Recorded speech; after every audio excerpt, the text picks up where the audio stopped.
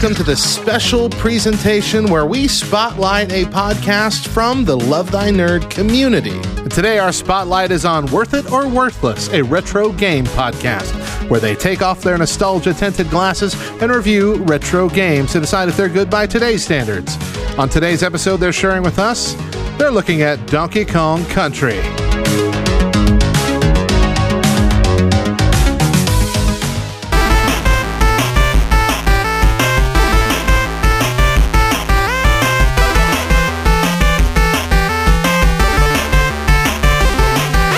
Welcome to Worth It or Worthless, a show where every couple weeks we pull a game from my own personal collection of retro games, take off our nostalgia-tinted glasses, and decide, is the game good by today's standards, and is it worth the price of admission? We talk about what the game does well, what the game doesn't do so well, and the things that are just plain weird.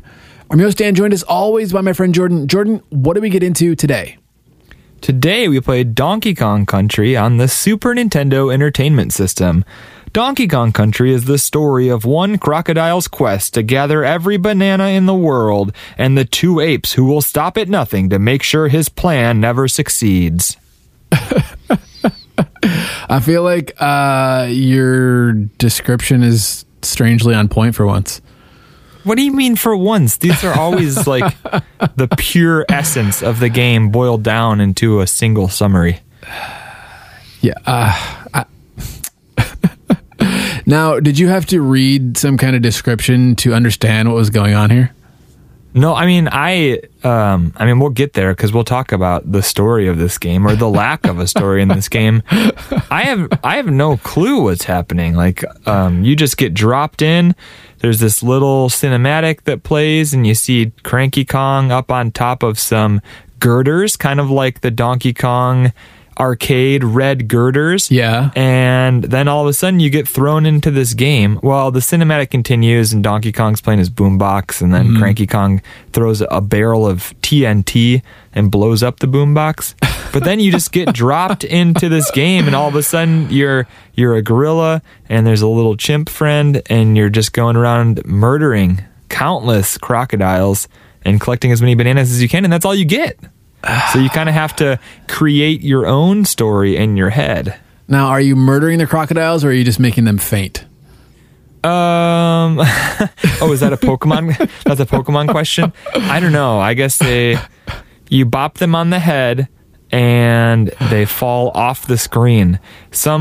There's some sort of physics in this world that when you jump on a creature's head, it all of a sudden loses its positioning in the time-space continuum, and it just drops through whatever solid structure it's on and into some sort of metaphysical abyss. Is that the most science we've ever gotten on this podcast? Yeah, besides the time we went way too in-depth on cat feces, but You really do have to just sort of make some leaps with this game because there's just not a whole lot there. You get thrown in there. Donkey Kong, obviously one of the most popular arcade games of all time. I don't remember the statistics, but it made a gazillion dollars, somewhere close to a gazillion dollars. 1 gazillion. And then Nintendo was like, yeah, we don't want to use that character anymore. And you had to wait a super long time until Donkey Kong... I mean, there was like Donkey Kong Jr. and all that garbage, but like, this was our first real Donkey Kong game on a console, right? So I watched this whole like history of Donkey Kong Country. All right, I'm ready. Let me hear it. It was like 43 minutes long or something on YouTube. Nick930 is the creator that made this whole thing. And he goes over the history, and apparently the market crash of 83 is kind of what happened to Donkey Kong. They just decided to kind of quietly push him to the background when the market crashed, according to the video I watched. They're like, we're going to keep the good guy from Donkey Kong and make our entire video empire around Mario, and we're just going to forget the actual guy whose name was on the video game. I don't know, man. You know what, though? If they would have stuck with that mentality, our first Super Mario Bros. Game would have just been called Koopa. or Bowser, or what was even his name in the first Super Mario Bros. Game? I don't even know. King Koopa. King Koopa. All right. Well, so what is Donkey Kong Country for anybody who's never had the pleasure? All right. Well, Donkey Kong is a side-scrolling platforming game on the Super Nintendo. And it's, similar if you've ever played a platformer, you jump from platform to platform, stomp on bad guys' heads, and try to make it from the left side of the level to the right side of the level. And that's pretty much Donkey Kong. Yeah, that's, I feel like that's a gross simplification. But, yeah, I feel like that's not inaccurate.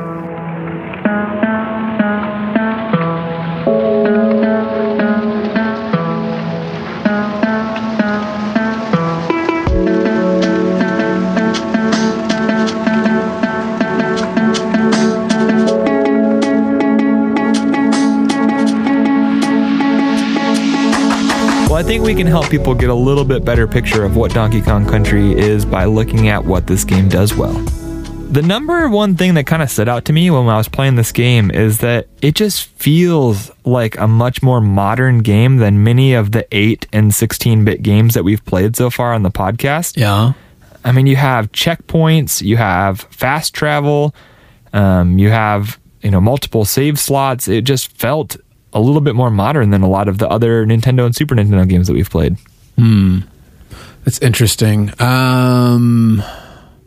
Yeah, I can see that. I think that once we get to what the game doesn't do so well, I have a few points on that. Of course you do. Especially, we got to look at the games by today's standards. And so, yeah, I mean, I guess it makes sense. It was a Super Nintendo game, and so there were some improved quality of life features, and so I'll definitely give you that. But it's I can't help but feel like by today's standards, I don't know how many of these features feel up to snuff, if that makes sense.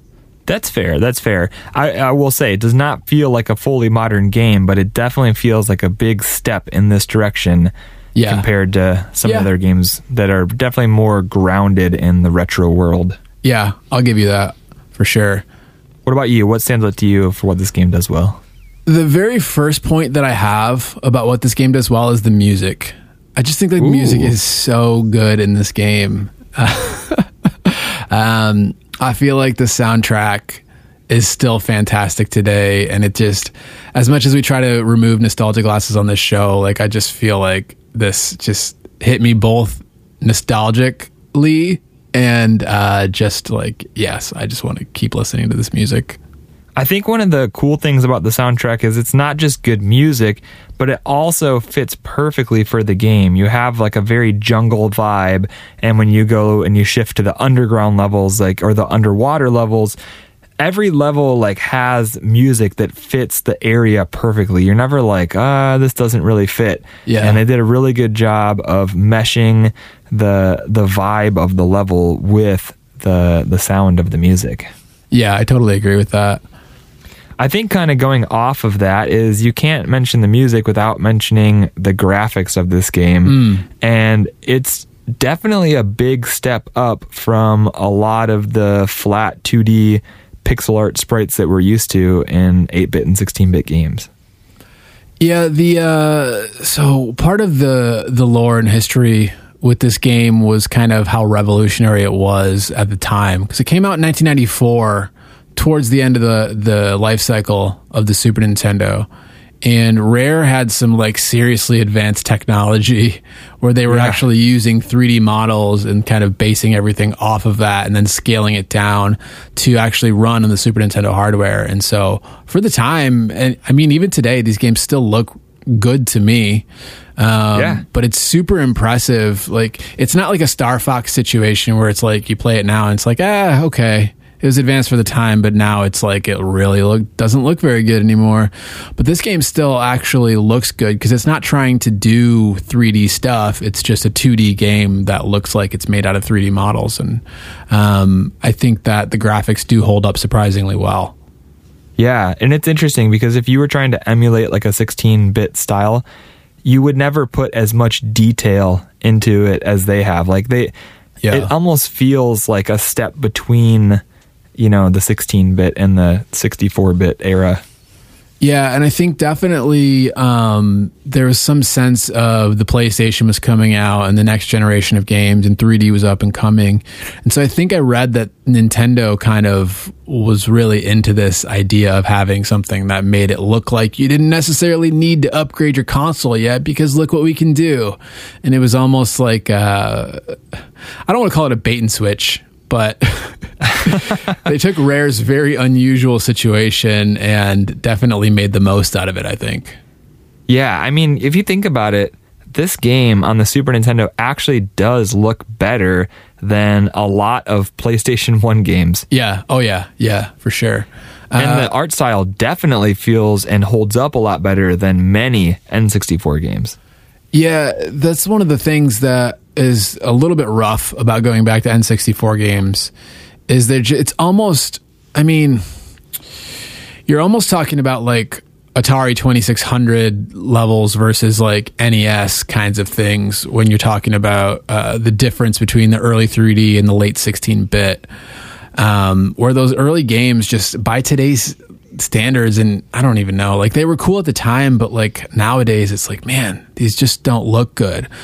But when you get like a 2D game on like the PS1, like a Symphony of the Night, or even like Mr. Driller is another weird game that I like. It's an arcade game, but it's like it still holds up to this day because there's just something about those games that they just don't look dated by today's standards like all those original 3D games do.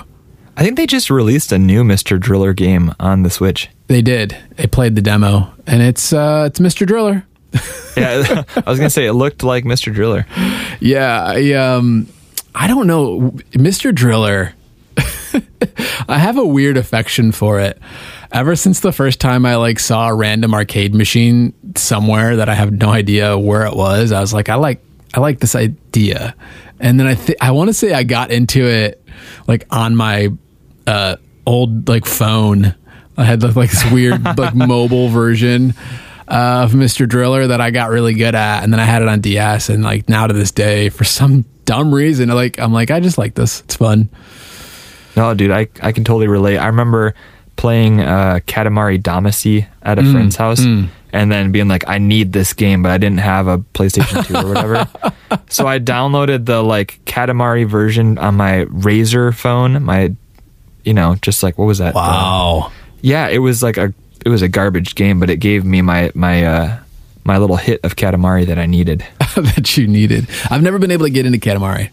I do remember you liking it a lot, but I've never been able to like get there with it. There's something so satisfying about just rolling up objects. You start rolling up little paper clips, and then 10 minutes later you're rolling up the entire solar system because your ball has gotten so big, and it's like some sense of power that you feel. Yeah, I don't know. It's amazing. I think I had like I bought a Katamari game on 360. Yeah, and I think maybe a couple hours of it, I just was like, I don't know, I don't get it. It's not for everybody. I'll say that. It's definitely not for everybody. Anyway. All right. The next thing that I have that this game does well is the secrets. Yeah, secrets. There's lots of secrets in this game. There are a lot of secrets. In fact, one of the things on the save menu is a percentage that is associated with the number of secret rooms that you find. Yeah. A lot of the level design points you towards secrets, and there's something satisfying about finding a lot of the secrets in this game, especially when the levels don't point you to the secrets. Yeah. Because a lot of the times you'll have like a banana trail to like the bottom of the screen, like jump in this pit, there's a barrel in here. But I don't know, do you know if there's secrets in every single level? There are, and you can tell when you've gotten every secret in a level because on the world map there'll be a little red exclamation point, so you know you've gotten all of them in this level and you can move on to searching in the next level. Oh, now is that like a New Game Plus thing? Or because, what? Well, is that just by default when you're playing through the game, it'll give you the red exclamation, or is that not till after you beat the game? Ooh, that's a good question. I don't know. Because I played, we should say, we've played it with Rewind, the first playthrough. You actually finished a second playthrough without Rewind. I only got till maybe the third world without Rewind just because I didn't have time. Yeah. So I didn't know, and I'd asked you, initially when you finished it, if there was any indication that you got all the secrets.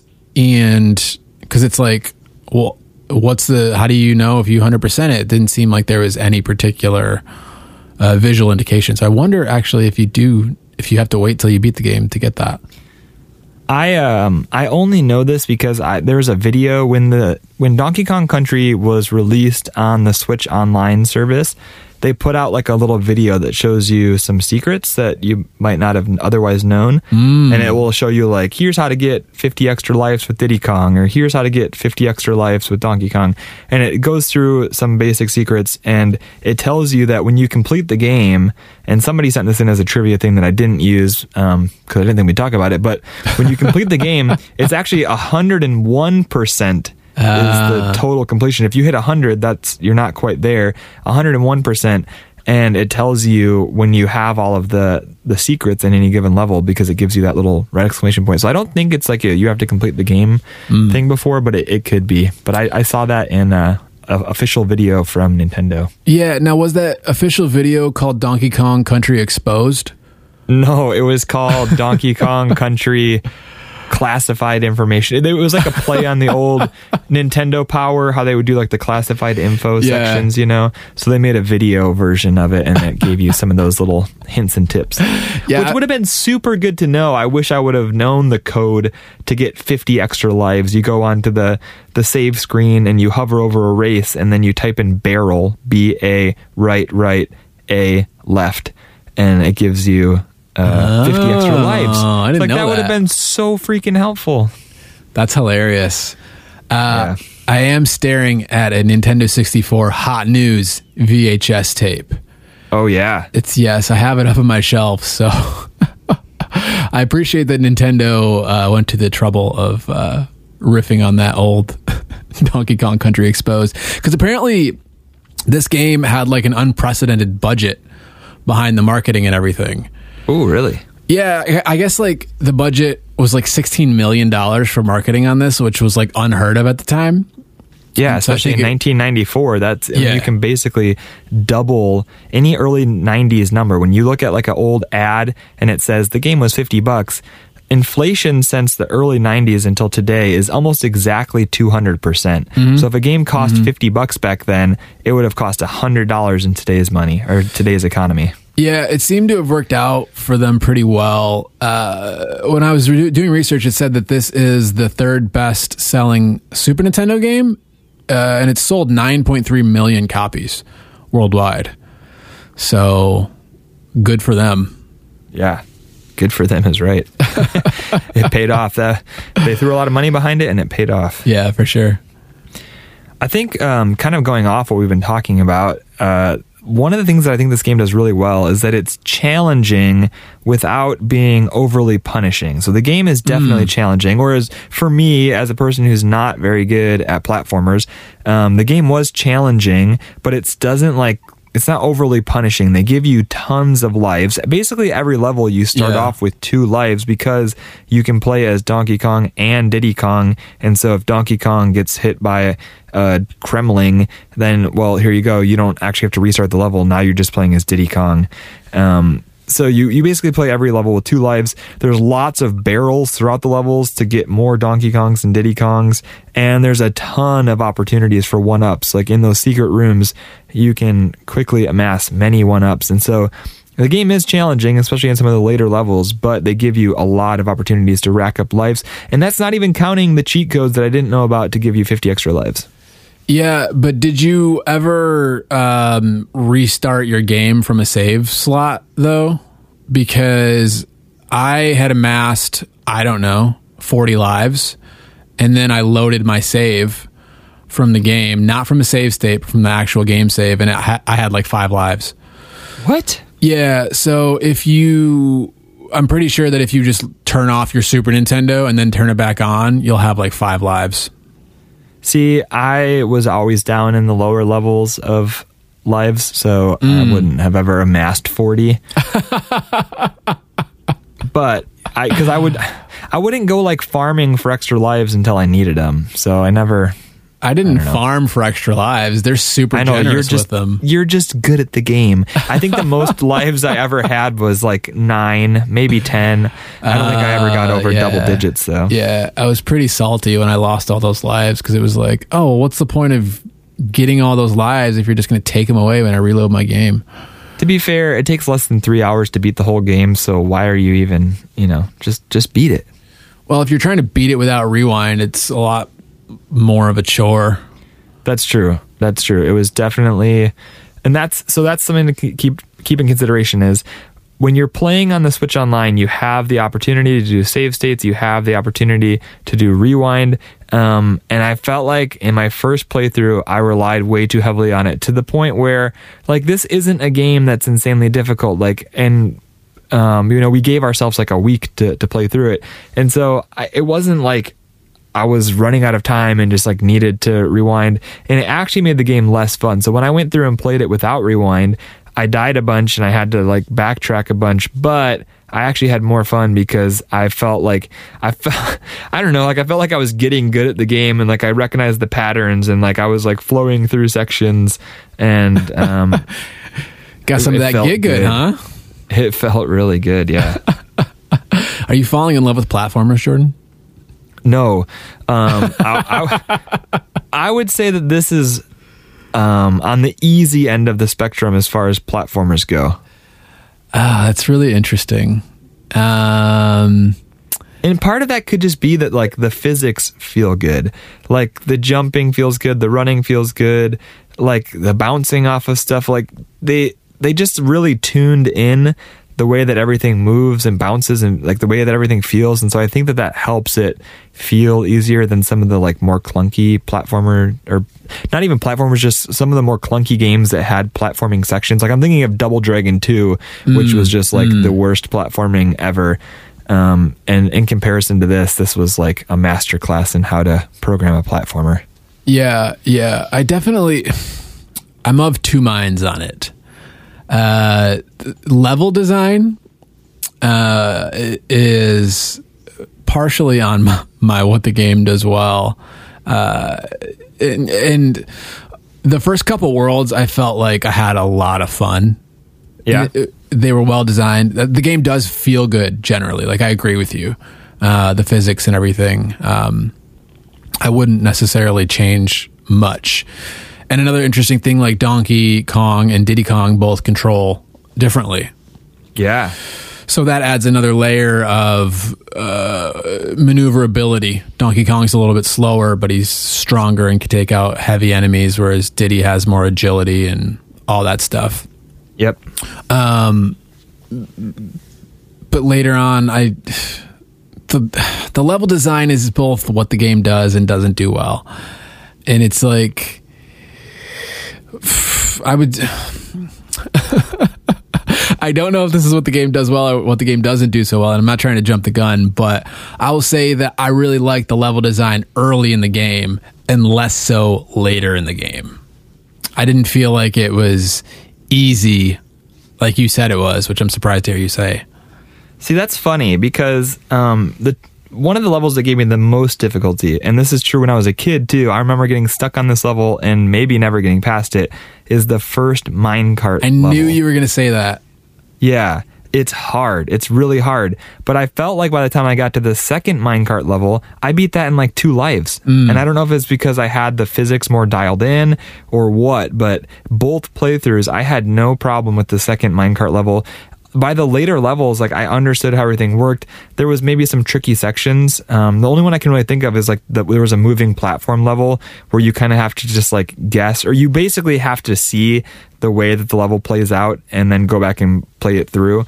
And so like that was not great, but I feel like the later levels weren't really any harder. I don't know. Maybe I'm wrong. Maybe I just played it too much this week, and I got so good that I can't even see what was hard and not hard. Yeah, we'll definitely get there in the next segment. It's funny that you mentioned the minecart level, because my first playthrough, when I was actually using Rewind, I rewound a handful of times in that level, because like the last time I played this game was probably like 4 years ago, and that was a point of annoyance. So I was like, I'm not even dealing with this.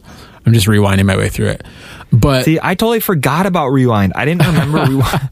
I didn't remember Rewind until like right after that level, and then I remembered it, and so I didn't use Rewind on that minecart level, which is partially why I was stuck on it for so long. That's hilarious. But the second time when I was playing with that, playing without Rewind feature, I only died once in that level, and I nailed it. And I was like, that shouldn't have happened.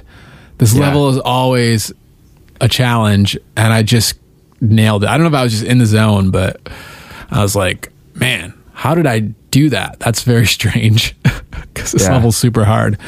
But I feel like that's the exception, not the rule, in those first couple worlds. That is by far the hardest level in those first couple worlds. Speaking of the minecart level, I have on my list of something this game does well is there's just really good variation. You have platforming levels. You do have those minecart levels. You have these barrel sections where there's, it's what we all know about Donkey Kong now. You have these barrels and you're launching yourself, and some of them you have to time and some of them are automated. You've got water levels. You've got the blackout levels where you have to use the light switches or deal with the light turning on and off. And then there's the boss fights. Like, there was just so many different kinds of levels. And I was playing through this and thinking like, man, Donkey Kong Country is actually a franchise that could have its own like Mario Maker style of game, because there's so many different kinds of levels and mechanics to work with. Like, I would love to see that. Yeah, that's really interesting too, because in that History of Donkey Kong Country video I was watching, when you see like Donkey Kong Country Returns and you see Tropical Freeze, you actually see a ton of variety with the directions that this franchise took. And I think you have a really interesting point there with like the whole like Mario Maker thing, because there definitely is a ton of variety, and maybe that's part of why this game has sort of the legend that it has, is it wasn't only like this technological marvel for the time, but there really is a lot of different environments and a lot standard platforming, and then mine carts, and then swimming, and I don't even know. Oh, the mini games. I totally forgot to mention the mini games. Yeah. You got multiple different kinds. You got like a slot machine, kind of like in the old Mario games. You've got collecting all the golden animals, which then unlock their own little secret world mini games that let you rack up bonus lives. Then you got the banana gators. I got super good at the banana gators. I'm pretty sure I got every single extra life from a banana gator in my second playthrough. Wow. See, I got stuck at 6. And I was like, I'm not rewinding, I'm not going to do this. And then like 2 times in a row, I think I got to one of those banana gators, and it was like I got killed on the 6th banana. I fainted on the 6th banana. Oh, okay. That's true. Donkey Kong never dies. He just like sits down and scratches his head and like looks confused. Speaking of Donkey Kong, he slaps the ground as one of his moves. Did you find a use for that? I did not. Like, I thought maybe it would be able to reveal secrets hidden in the ground. Nope, it didn't do that. I think that you could use it to kill bad guys, but why would you when you could just jump on their heads? It was, you have, with Diddy Kong, you can do the little cartwheel thing, which is super useful for taking out the big bad guys that he's not able to jump on. And then Donkey Kong has a roll. And so they both have like a moving attack. I don't really understand the purpose of smacking the ground. There must be something you can do with it, but I wasn't able to discern what that might be. I think you can maybe reveal some of the stuff if you have to like high jump on something to knock it out of the ground or whatever. I don't know if you noticed that. Like, I think maybe you can reveal stuff that way, but nope. I tried it on those. You have to jump off of something for all those. Yeah, and speaking of the rolling and cartwheels, that's another like interesting mechanic that this game has, is you can actually like cartwheel off a ledge and still jump, and you have to do that to get certain secrets or certain letters. I almost texted you. That explains it. I was like, There are some letters that you literally have to kill yourself to get. And thankfully, they still give them to you if you kill yourself getting them. So I actually would waste lives getting those sometimes. Yeah, I meant to text you, be like, pro tip, you can cartwheel off a ledge and still jump. Dude, these are some crazy physics bending monkeys. What else you got? Anything else that stands out to you? I always have all these points, Jordan. You know I do. Let's hear them. I feel like this game feels simple and pure. Just get bananas and Kong letters and animal tokens for extra lives and get to the exit. Like it just feels kind of like the original Super Mario Brothers, where it's just like there's just a purity with it where you just don't feel like a whole lot of distraction. Like you really can just charge towards the exit and ignore everything else if you want to, or you can take your time, find secrets, get rewarded for your exploration and your skill in a lot of cases. But I feel like one of the things I really appreciated about this game, which sometimes when you go into these early entries, it's like, this feels like it's lacking a lot of features. It's something that I strangely appreciated in this one. I also appreciate, because I played Donkey Kong Country 2 a little bit this week, just to freshen up on what the differences are there. And there's a whole other system of secrets. There's big DK coins, there's banana coins, there's these like pirate coins that unlock stuff in the world. And it gives you a whole other suite of secrets and exploration at your disposal to kind of play with. But and there's something good about that. I like Donkey Kong Country 2, but I definitely didn't feel like there was almost a sense of relief with the fact that I just had to collect bananas and get to the exit. Like I just liked that for some reason. So I agree with you, and I tended to play it that way as well. I didn't do a ton of treasure hunting, although I did at some points. But I'm wondering, like, I think that I finished both playthroughs with about like 52, maybe 54% completed. Do you remember what your completion was? I want to say mine was maybe 58 or 63, possibly. Dang, okay. So in both of our cases, there was still a lot, like after beating the game, you could go back and search around and do, if you so wanted to. Yeah, for sure. But even that, like with and I guess maybe this is a counterpoint, like there wasn't a whole lot of incentive. And when I kind of Googled real quick, like, is there a reward for getting 100% in Donkey Kong Country? I didn't find a quick answer. Cranky Kong will finally stop hitting you, and he'll say he's proud of you. Oh. But not at 100%. It's not till 101% he stops hitting you. Now, do you know about the Cranky Kong lore, Jordan? I have heard out on the interwebs and in some dark corners that Cranky Kong is supposedly the original Donkey Kong and Donkey Kong is Donkey Kong Jr. Yes. I don't think he's literally Donkey Kong Jr., but the idea of Cranky Kong was that he is indeed the original Donkey Kong. Now, Rare... Wait. You mean he's not like Donkey Kong Jr. from the arcade game and from Mario Kart? He is Cranky Kong's grandson. Okay. I don't know if he's officially Donkey Kong Jr. I didn't read that. All that I read was that Rare... and they didn't want to pitch the idea officially to Nintendo because they were afraid they'd turn it down. But that Rare's idea behind Cranky Kong was that he was the original Donkey Kong from the cartoon.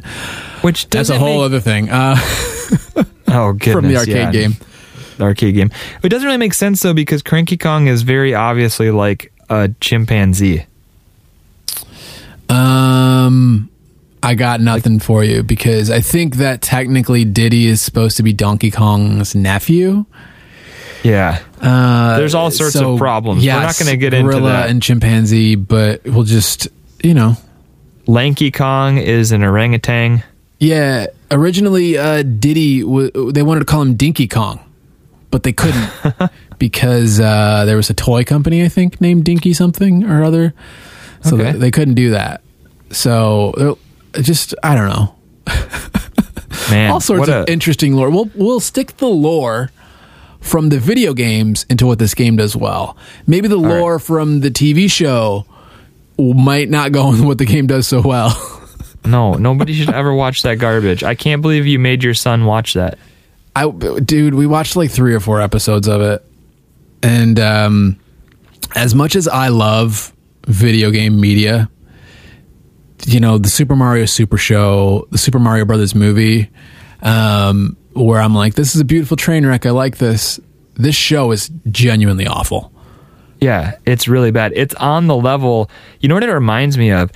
Have you ever, you have seen this because you have a child, like those creepy, really poorly animated YouTube children's shows where like somebody kind of knows how to move models around, like 3D models around, and they like really poorly overdubbed them. That's exactly what the Donkey Kong TV show is. I feel like that is about 80% of what my son watches on YouTube. I know. I'm saying, like it's that quality. Like some intern spent 15 minutes animating these with like no joints. It's all the same songs. It's all the same like nursery rhyme songs. It's very strange. But yeah. Anyways, the next thing that I have that the game does well is I like the Donkey and Diddy Kong system. You can trade on the fly. They both play a little bit different. The co-op is kind of like a Sonic experience, or you can kind of trade back and forth between players and stuff, but it's better than Sonic. Yes, because the second player can actually like play and be useful and stuff. Yeah, and I like the whole system. When Sonic dies, you don't get to just play as Tails. You don't get to taunt your friend. There's also a competitive mode, which I think both players kind of try to get through levels faster than the other one, but it's not like simultaneous. Didn't get to explore it, but that's what I was reading. Interesting. Yeah. Did you like the I mean, I'm assuming you did. You know, the trading system. Did you get into that at all, or did you kind of just like it was a background thing that you didn't really like intentionally use a whole lot? I would use it for sure, especially in that platform, that moving platform level. It's like the second to last level in the game, I think. And there is a point where you have to jump off a moving platform, and there is a gigantic, one of those fat army man Koopa guys. And Diddy Kong just bounces right off his head and dies. I think I know what you're talking about. Over and over and over again, I did that, and I was like, I'm an idiot. I need to switch to Donkey Kong. Yeah. But you can't switch characters when you're on a moving platform. Yeah, or on a ramp. Yeah. Like you have to be on a flat surface. It's kind of annoying too. And yeah, there was definitely times when I would use Diddy Kong because he was faster, more agile. The next point that I have is that I feel like there's a good amount of game here. It's like a large game that you can come back to over the course of several days before finishing it.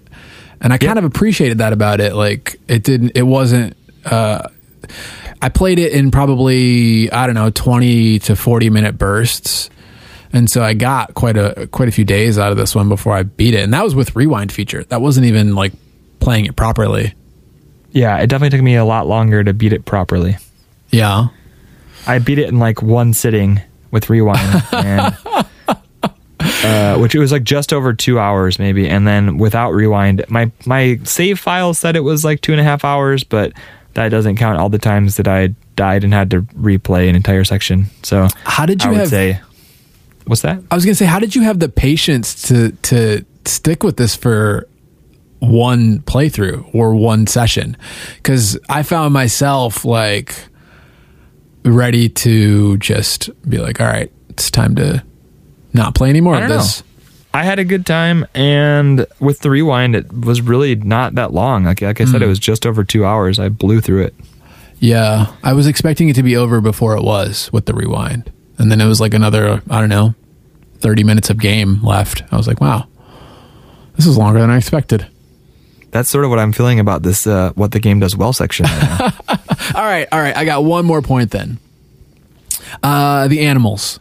I like the variety of animals. It's kind of, in Mario, you got your fire flowers, you got your Tanuki suits, you got the whole deal. In this one, you get animals. You got a rhino, you got an ostrich, they all have names. A fish. Yeah, the rhino is named Rambi. The ostrich is named Espresso. You got Ungard the fish. Yeah, you got swordfish. A parrot in one level that lights it up. One level maybe if you're lucky. I only unlocked him one time on accident. He's at the very beginning of the level. What are you talking about? How did you miss him? You have to go into a secret room to unlock him.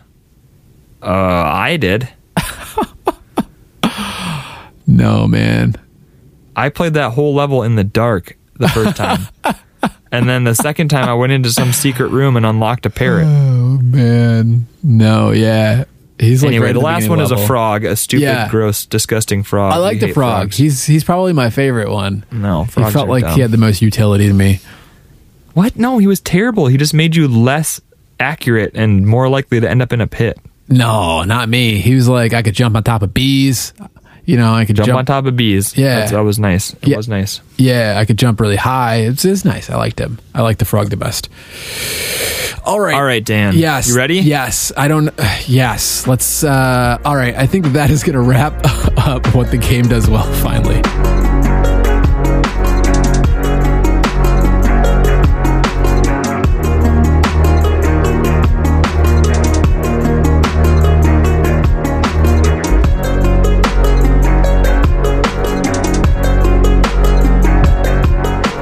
Let's move into what the game doesn't do so well.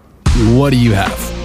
The number one thing for me has to be that the save points are in incomprehensibly stupid places. Are you talking about the literal checkpoints or the Candy Kong? No. The Candy Kong save points where you save your game are in the dumbest places. It'll be near the end of a world, so it's completely worthless. Once you get into the next world, you have to beat the entire world before you can save, or you got to beat like 3/4 of the world before you can get to Funky Kong and go back to a place to save. There were so many times when I would use almost every single life, finally almost beat a world, and be one spot away from Candy Kong, and then I would die and have to do all of it over again. Wow.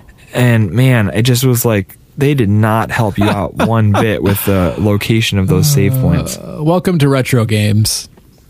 I mean, it was nice to have them, don't get me wrong, but it felt like they were purposely teasing you, and they were purposely trying to make the game longer by doing that.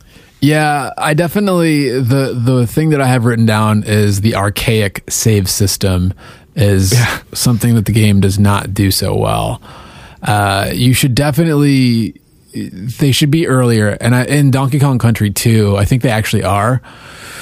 And when you get to one, you get one free save, and then it costs you, I think, banana coins. But the save system in this one definitely felt like it was way too far into the worlds, especially like, you can't go back without Funky Kong, can you? No. So, with that, it's like, that's kind of strange.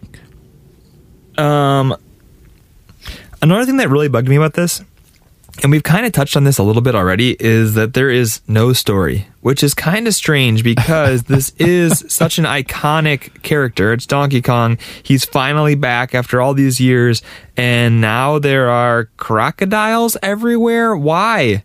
How are all of these monkeys related? Why is Cranky Kong so cranky? There's just like a giant bottomless pit of questions that I have, and there isn't even a single screen of text or anything. The only thing you get is like, I guess all of these crocodiles stole my bananas, but you only really understand that after you beat the game and then look inside your hoard and realize like, oh, I was collecting bananas that they must have stole from me. So the first level of the game, you can actually go in the banana hoard and discover that it's empty.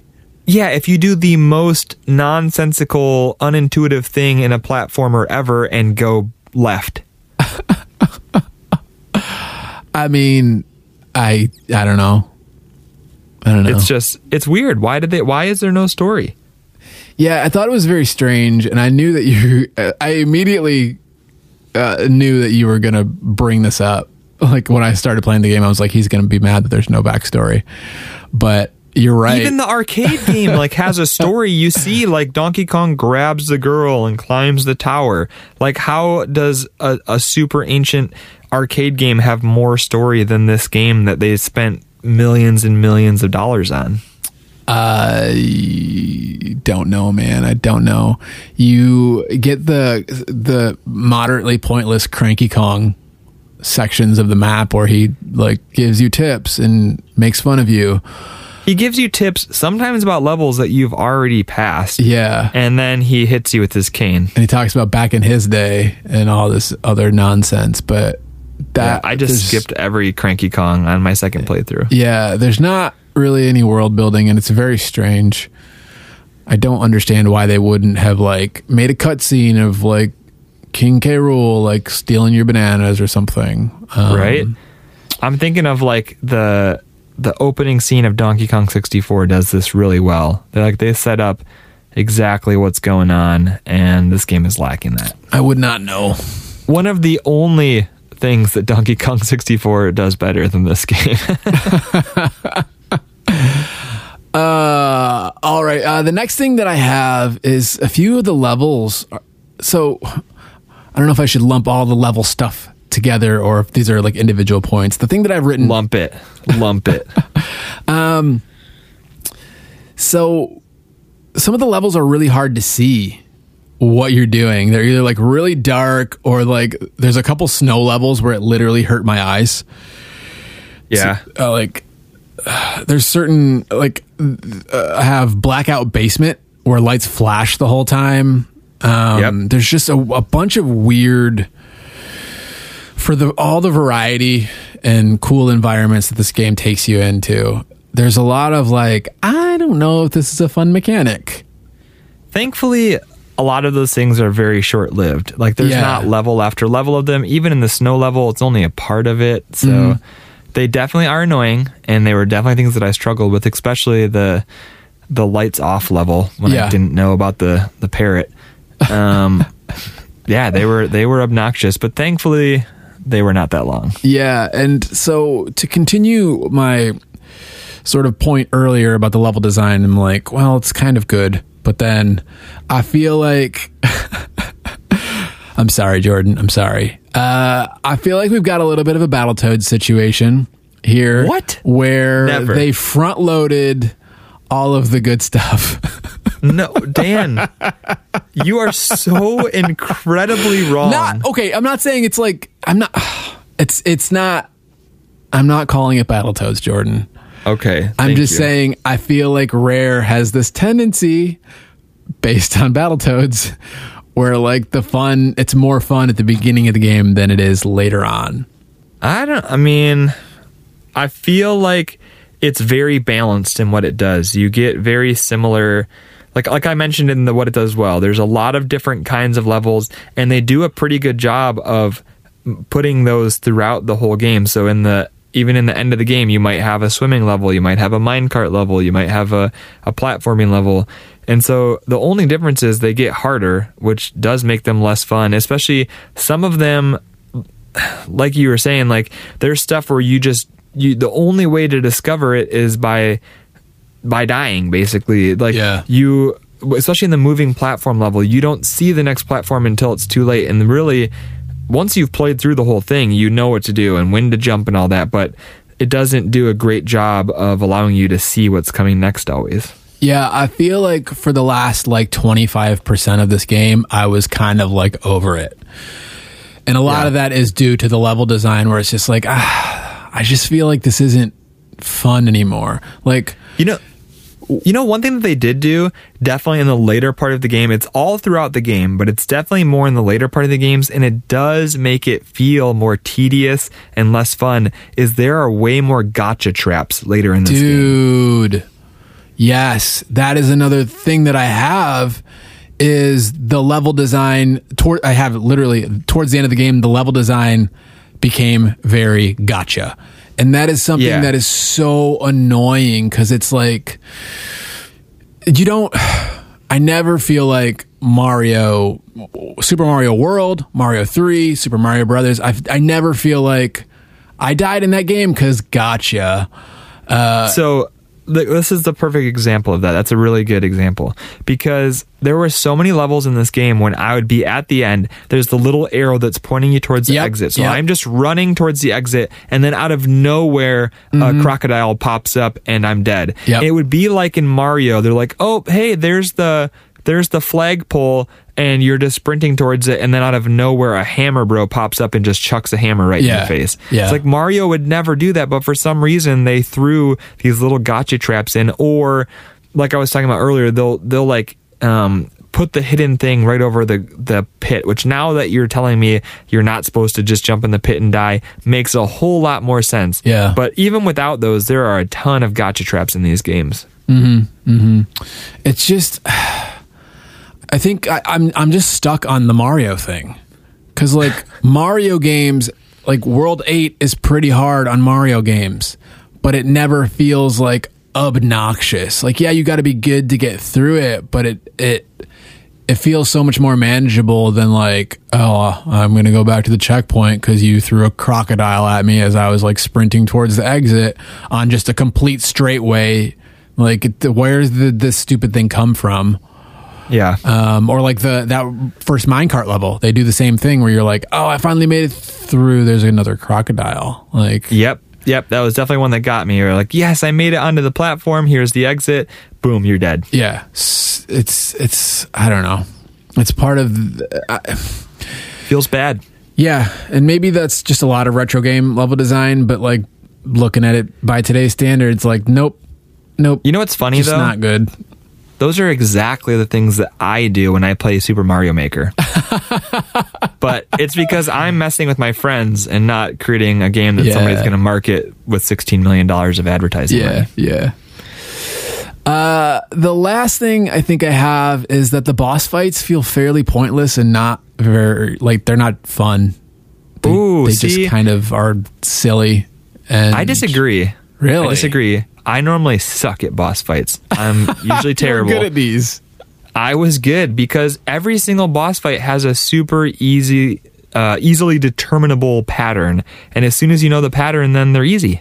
Yeah. And I was able to beat King K. Rool, I think, in like 2 tries because his patterns were super obvious. Yeah. And every single boss had an obvious pattern. The only one that took me a little bit to get was the second time you fight Neki, the like bird that shoots nuts at you. The first time you play him, the level is called Neki's Nuts. Come on, Rare. Then the second time you fight him, I kept like dying because I didn't realize that you have to wait for him to shoot out all 4 nuts before you can actually hit him. Yeah. And then as soon as I knew the pattern of each boss, it was easy. It never took me more than like 1 or 2 tries to kill him. You loved Dum Dum Drum. That one, yeah. The thing about that one is I kept jumping and like trying to attack the barrel, not realizing that all you had to do was outlast the barrel. Yeah. I don't know, man. I did not feel great about the boss fights in this one. It's fair that they're not the best part of the game, but it is just, a little way to end each world. I didn't like that they repeated some bosses. That wasn't, I don't really need to fight Naughty a second time. Well, wasn't he very naughty and then something else like super naughty or something? I didn't need that. Yeah. All right, you want to hear my last super nitpicky thing? I don't know. Do I? This is something that they never would have thought about in 1994, but has become a huge part of 2020. The bees. And I don't know if you played this with like the sound rocking. The bees have the exact same tone as the vibration on my phone. And what? Every single time a wasp would be just off screen, it would buzz and I would think that my phone was buzzing. I don't think that's a valid criticism. I don't know if it's my sound bar, my TV, what, but it was infuriating. And you don't even always know that the bees are coming. It's like, there might be the first bee in a level, and all of a sudden your phone's buzzing, and you look down at it, and now a crocodile popped up and killed you. Jordan, you have an Apple Watch. I know. Why would you worry about your phone buzzing? My phone goes ding because it's on my wrist. I would never in my life, listen, Dan, never in my life would I have a sound turned on for my ringtone. That's so. My wife used to do that. Extra, just unnecessary vibrate stress all the time, and I never understood it.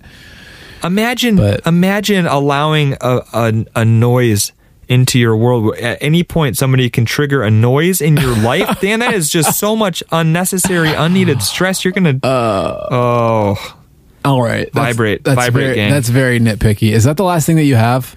That's it, man. The bees sound like my phone. Didn't like it. That's I had 3 valid points, and 1 point that is valid but might be particular to me. now, Jordan. Is that a new record for you? 3 valid points. What do you? Are you saying I normally have more than that? Is what you're saying? I mean, per month, maybe you got. I usually try to have like 3 to 4 points of what it does well, 3 to 4 points of what it does well, understanding that you're going to have 4,000 points. 4,000. Yeah, 4,000. Thanks, man. Thanks, I really appreciate that. 4,000. All right, It's over. I think 4,000. that's enough about that.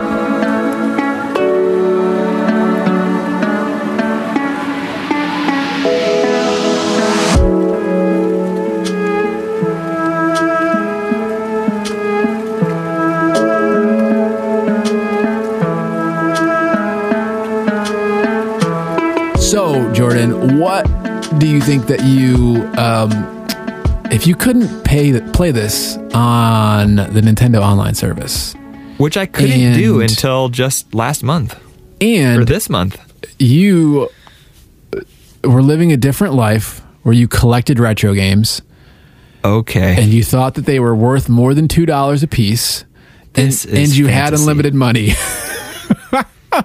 This is where we've come to. Yeah, you know what's funny is You want me to say you don't want to know. You don't want to know what I would pay for it at this point, Dan. What you want to know is what you would pay for it. All you want me.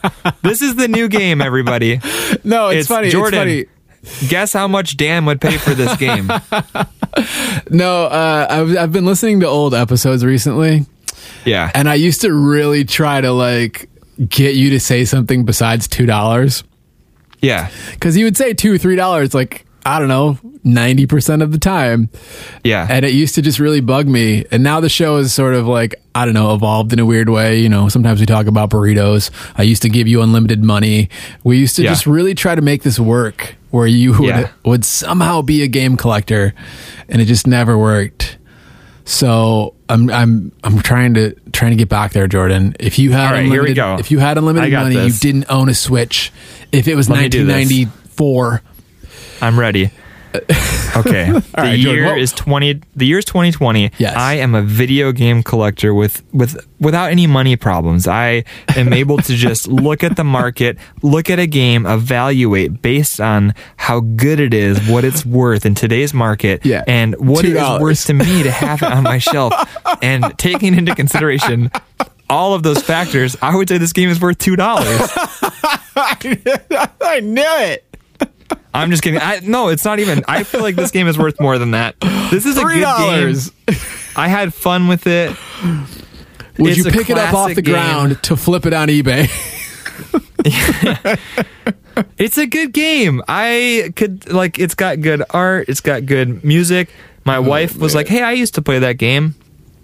Like, I could see, like, legitimately back in the day when I like first got a Retron 5 and I was collecting some games, I would pay up to $10 for this game. Wow. Now, is that because Like, you if got I'm- good at it? No, I'm just like trying to like put myself in that mentality, like of back when I was actually sort of collecting games for a Yeah. few short months. If you like, broke your I saw Switch. if I saw this at a thrift shop and it was like $8 to $10, I would maybe think about it. If I broke my Switch, I would buy a new Switch because I'm not a savage. I don't want to be the only one out of 7.5 billion people on the face of this earth that don't have a Nintendo Switch. Yes. Yeah. Did you see the Xbox announcement last week? No. I saw It was just I saw today that Domino's tweeted making fun of Halo Infinite's graphics, though. Yeah, well, Sometimes so you gotta, I guess. Xbox saw that and they were like, "You're right, guys. We're not going to release the Xbox. Everyone has a Switch." And so then they just decided not to have an Xbox. Oh, they canceled anymore. the Series X. Yeah, but they're going to put Halo on the Switch, and we'll all be happy. They canceled the Xbox Frigidaire.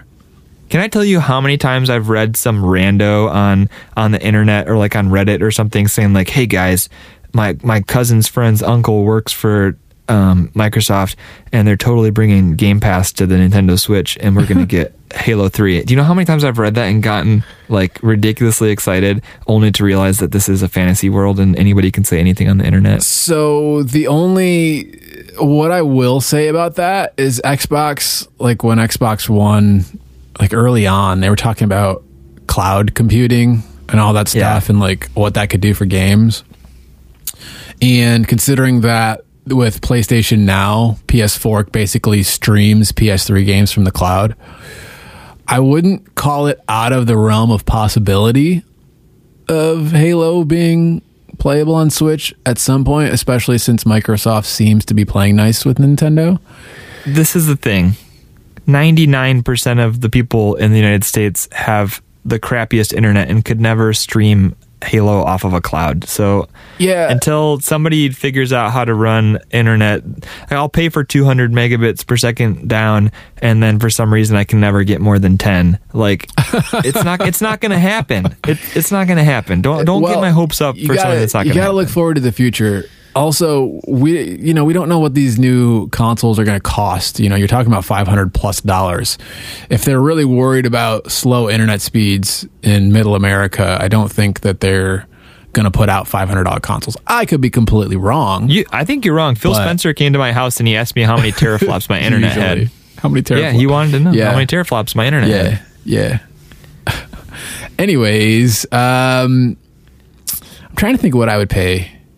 I feel like... Wait, let me guess. Dan, you would pay $15 for this game. Because you have to say 5 more than whatever I said. I was going to say 10 to 15. Yeah. Probably. It sounds like you had more fun than I did, though, which is interesting. That's like almost always the case. Yeah, sometimes. Mostly because we haven't played a Batman game in a long time. Yeah. We'll fix that soon.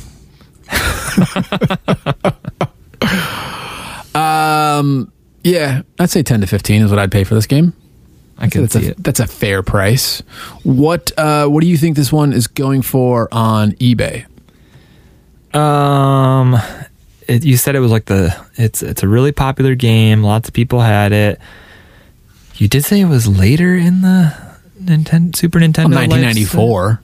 Oh, okay. So not like late, but like not late. Okay. I feel like this is probably selling for like $22. That's pretty close. Actually, no. Yeah, that is the eBay number. The price charting number is $20. The eBay number said it was trending at $22. $20. That's a really interesting price. You want to know why, Dan? Because that's the price of an entire year of Switch Online. Oh, wow. What a concept. If only everybody had a Switch. Anyway, $20. $20. I'm going to say, like, for the physical cartridge, not worth it to me. But since you can get this game as a package with like 100 other games on the Switch Online and get save states, don't play this game with Rewind. You don't need it. But with save states, super helpful. Just do that. Spend the $20 that way. Play the Game Boy Advance version. Ooh, is there really one? Yeah. Huh. Yeah. And I think there's Donkey Kong Land on the Game Boy. And I want to say they put out a Game Boy Color port of this game. I want to say that I read that. I think so, yeah. So, wow. That would have been disappointing. Jordan, this one is going for $18.49 in the PAL region. Oh my goodness, they're getting a better deal. It's another Christmas miracle. The PAL region incredible. clocks in lower than North America. Wow. What a blessing for them. Yeah. $20. Is that worth it or worthless? My gut. You just said you'd spend $10 on it, and now it's twice as much, and you're asking. It was 10 to 15, Jordan. Oh my goodness. Okay, 50% more. I feel like $20 is the maximum worth it for me. All right. I think beyond $20, I'm like, no, especially considering it's on the Switch Online service, but not everybody has a Switch. So if you're strictly doing the physical strictly doing physical cartridges, yeah, I would say $20 is probably worth it. You can probably also get it for like $5 on the Wii U shop.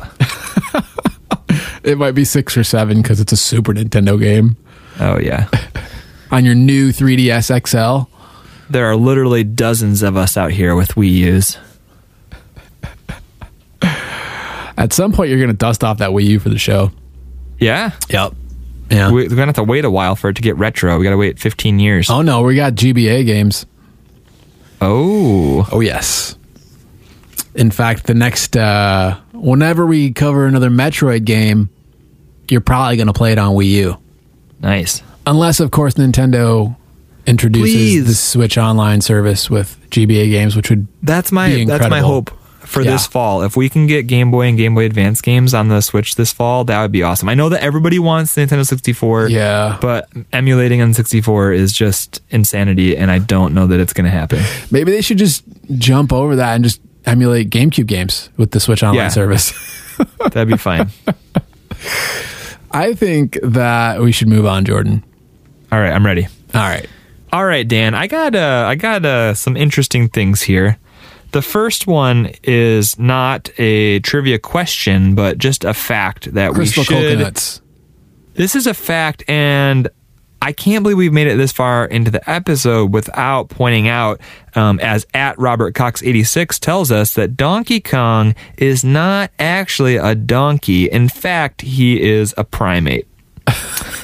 So thank you, Robert, for that little fun fact. I should never have read the stupid fact in our last episode because I have a feeling now that we are going to get these sort of things every time. So thank you, That's Robert. fine. I will keep sending them in. Keep sending them in. I'm not sending you a sticker in the mail, though. Ain't nobody got stamps for that. Okay, this actually is an interesting trivia question because we had 3 really good ones, but the format of the question, in order to incorporate their fun fact into a trivia question, was going to be difficult to come up with 3 different questions. So what I did here, Dan, is I mashed all 3 of their trivia factoids into one question. Okay. All right. So the question is, which one of these facts is not true about Donkey Kong Country? So I'm going to give you 4 facts. Wow. 3 of them are true. I fact checked them, and they were submitted by @KennyNot96, @Fussell, and @Adams. So those 3 sent us in these facts, and one of them was made up by the internet. Okay. And is not true, as per my fact checking. So which one of these facts is not true? A, Rare employees spent hours in person studying the motions of real live gorillas while developing the game. So Rare spent hours studying real gorillas. That's fact 1, or A.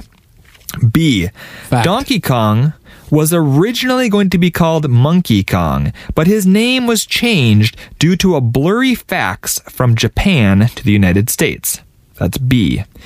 C, Donkey Kong Country was one of the very first games to receive a rating from the ESRB. It was one of the very first games to receive a rating from the ESRB. Or D, Donkey Kong Country is the best-selling non-Nintendo developed game on the SNES. So those are 4 facts. 3 of them are true. 1 of them is not true. The ESRB thing is interesting because you get into the Mortal Kombat stuff and all that. I feel like it's got to be famous last words. I'm going to say B. I'm going to say B is false. You think that Donkey Kong was not originally going to be called Monkey Kong until a blurry fax changed his name to Donkey. Yeah, because... Are you about to tell me I'm wrong? I don't know. Because Miyamoto was looking for a word for stubborn. Yeah. And that's where the name Donkey Kong came from. You are correct. There are a whole lot of false rumors out there on the internet about how Donkey Kong got his name. ranging from somebody talking on the phone and mishearing monkey for donkey, or a fax machine sending a blurry fax and them thinking, like, why wouldn't you double check? Anyway, none of those make sense. You are correct. That is the not true one, which means that Rare employees actually did spend hours at a nearby zoo studying gorillas, trying to figure out motions for the game. They didn't think that the motions of a gorilla would actually work, so they used a horse's gallop instead, which is why Donkey Kong moves so I did strangely. read that. Yeah. Donkey Kong Country was one of the very first games to receive a rating from the ESRB. It was actually one of the very first 5 to receive a rating. They don't know what order they were, but it was in that first batch of 5. Interesting. And it got a K through A ratings, kids through adult, which was later changed to E for everybody. Yeah. They realized that having K-A was just silly. And Donkey Kong Country is the best-selling non-Nintendo developed game on the SNES. The top 5 is Mario Land, Mario All-Stars, Donkey Kong Country coming in at number 3, as you mentioned earlier in the episode. Mario Kart is at number 4, Street Fighter 2 is number 5, and Donkey Kong Country is number 6, just outside the top 5. Which is impressive that Donkey Kong Country has 2 games in the top 6 Super Nintendo games. You said Mario Land. You obviously meant Super Mario World. Mario World. Sorry. Why was it that all of the Game Boy games were lands and the console games were worlds? Maybe they just were bigger on consoles. I don't know. Mario World. Actually, the very most popular game on the Super Nintendo was people playing Super Mario Land with their Super Game Boy. So I wasn't wrong. Is that it? Yeah, I wasn't wrong. Gotcha. Yeah. All right. Well, that's good stuff. I appreciate those factoids. So, lots of interesting. Thank you to Kenny Not 96 at Fussell and at Adams. I will send you guys a message and shoot you out a little something in the mail. Yeah. All right. Let's move on to our bounty segment. Now, Jordan, it is still July as we are recording this episode, so it is still Poke Month. We are not closing that bounty out just yet. By the time this episode comes out, though, Pokemonth will be over, right? Yes, but that's why we're not announcing our winner just yet. That will be in the next episode, episode 50, which is coinciding with our 2-year anniversary. Whoa. Yes. 2 years, 50 episodes, not including those bonus episodes. Those don't count. Jordan, can you believe we've done nearly 50 episodes of this show? It feels like exactly 50. Did you ever think when I called you 2 years ago and you were like, damn, when have I ever said no to one of your harebrained schemes? That's a fact. That we'd be sitting here 2 years later. I have a really hard time saying no to you. So I'm not I appreciate surprised. that. I had an opportunity a couple weeks ago to go on another podcast. My brother has a podcast, and he was asking me, like, how did you guys come up with this idea? And I was like, well, basically what happens is every day I wake up to a bunch of texts from Dan with a bunch of ideas. And there's a bunch that I just can't say no to. And then there's some that I have to like slowly try to talk you out of. But you almost always get me to go along with whatever you want to do. So I believe it. I'm not surprised that we are going to be recording episode number 50 in just a couple short weeks. Yeah. So with all that being said, with it being episode 50, we are going to theme the August bounty around us. 2-year anniversary kind of a thing. Yes, we're going to be very selfish. We are. So if you've been listening a while, you know we love our Retron 5s. Yes. So we want to give away a Retron 5 this month. Yeah, that's an incredible prize. Yeah, we think it's great. It plays a bunch of different consoles, and it's got like built-in cheats once you load them on the SD card, and you can use original controllers and save states, and it's just I'm a big fan of the Retron 5, for better or for worse. If you are a retro gamer who loves playing Nintendo, Super Nintendo, Sega, Game Boy, if you love playing those old games, you need a Retron 5 because it upscales those old games. If you ever try to plug in your Nintendo or Super Nintendo to your flat screen TV and you're like, why does it look so blurry and crappy? You will not have that problem with the Retron 5. It is going to make your games look good. It's going to give you those cheat codes, and you're just going to use up a lot less space on your shelf because you can play five 5 consoles in one machine. It's amazing. Oh, man. Yeah. So this month's entry is going to be, let us know what your favorite episode of the podcast is. You know, we've been around for 2 years. We've covered a lot of ground. And so just let us know what your favorite episode is. You can send us a DM on Twitter or Instagram. You can email us at worthitorworthlesspodcast@gmail.com and just let us know. Yeah. That's all you got to do. You just got to let us know if you want to enter the sweepstakes. Is it a sweepstakes? It's a giveaway. It's a bounty hunt. Yeah. And another thing we're going to do this month, if you want bonus entries, you can leave us a review, take a screenshot of that review, and send that to us as well. And this is also going to be open if you've already left us a review. We super appreciate that. You can also take a screenshot of your old review and let us know that you sent that in, and you'll get an extra entry in this month's bounty. Double your chances to win that Retron 5. Mm-hmm. Mm-hmm. It would basically be like a Retron 10 at that point because you have twice as many chances of winning it. No. Jordan, where can people find us on social media? You can find us on Instagram and on Twitter at WIOW Podcast.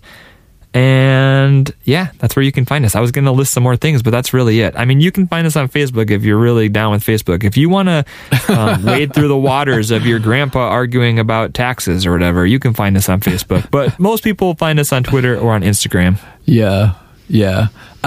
So episode 50 is going to be a bit of a 2-year celebration.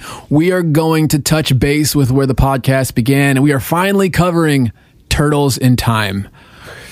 It took us 2 years, but we're finally here, and I'm so excited. We had it pretty well spaced out. We started the show with Hyperstone Heist, and then like a bunch of episodes later, we covered, what did we do next? The arcade game? No, I think it was Manhattan Project? episode 16 where we did Manhattan Project, and I think it was like 31 where we did arcade game. And then now it's almost, they're about 16 episodes apart, 16, 17 episodes apart between Ninja Turtle games. There you go. So that'll work. So we are finishing off the quadrilogy, the tetralogy. Is it a tetralogy? I don't even know. We're finishing off the last of the 4 major ones. And from here on out, you're just going to be getting like tournament fighters and random Game Boy games. So appreciate these classic, legendary Turtles games while they last. Oh, man. Yeah. Anyways, one last thing. I'm working on a review of the Double Dragon Kunio-kun Retro Brawler bundle. So if you're interested in some interesting video content, you can go ahead and subscribe to us on YouTube. I'm trying to put out monthly videos at this point. So hopefully, you guys check that out and you like it. And I would love to know what you think and what you might want to hear from us. But yeah, it's just another way that we're trying to make content. So, all right, Jordan, do you have anything else before we close out the show with our music segment? The only thing I can think of is I really hope nobody sends us a message or a comment this episode telling me to get good, because I really tried super hard, you guys.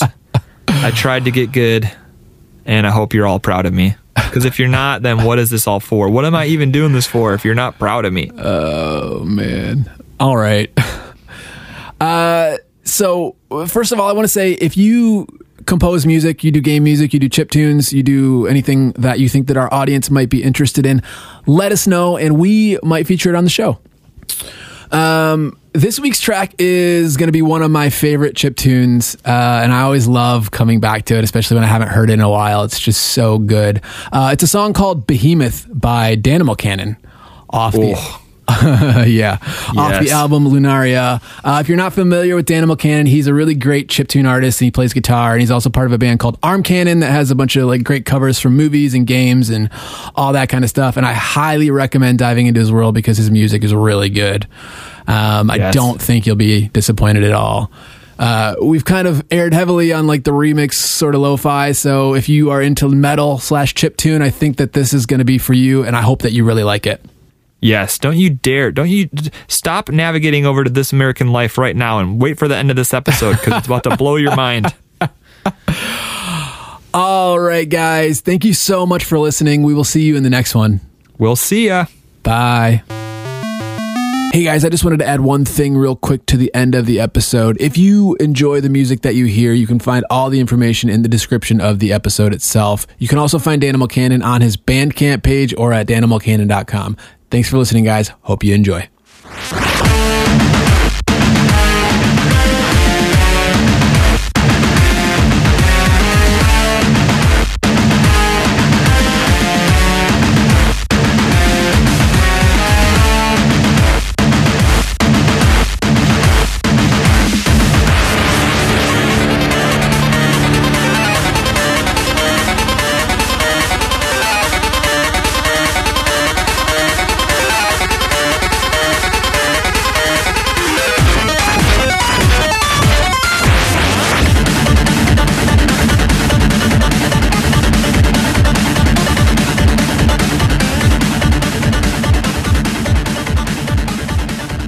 Thank you for joining us for this LTN special where we take a spotlight on a podcast from someone within the Love Thy Nerd community. Again, this was Worth It or Worthless, a retro game podcast. You can go follow them at all the podcast places and all the social medias and find out just what they're up to on a semi-weekly basis. They have a recent episode where they review games that are popular during holiday times, games that you play with family together. It's a really good one as well that you should check out next. Hey, we got another one of these coming up next Wednesday and next Friday. We're just going to keep putting spotlights on awesome content creators that love Thy Nerd, and we love them too. So we hope that you're enjoying these specials, and we're going to bring you a lot more the rest of this month as our normal shows take a bit of a break. Our normal shows will return in January, but until then, I think this has been a fun excursion. Hey, if nobody else tells you, remember this, because it's always true. Jesus loves you, nerd.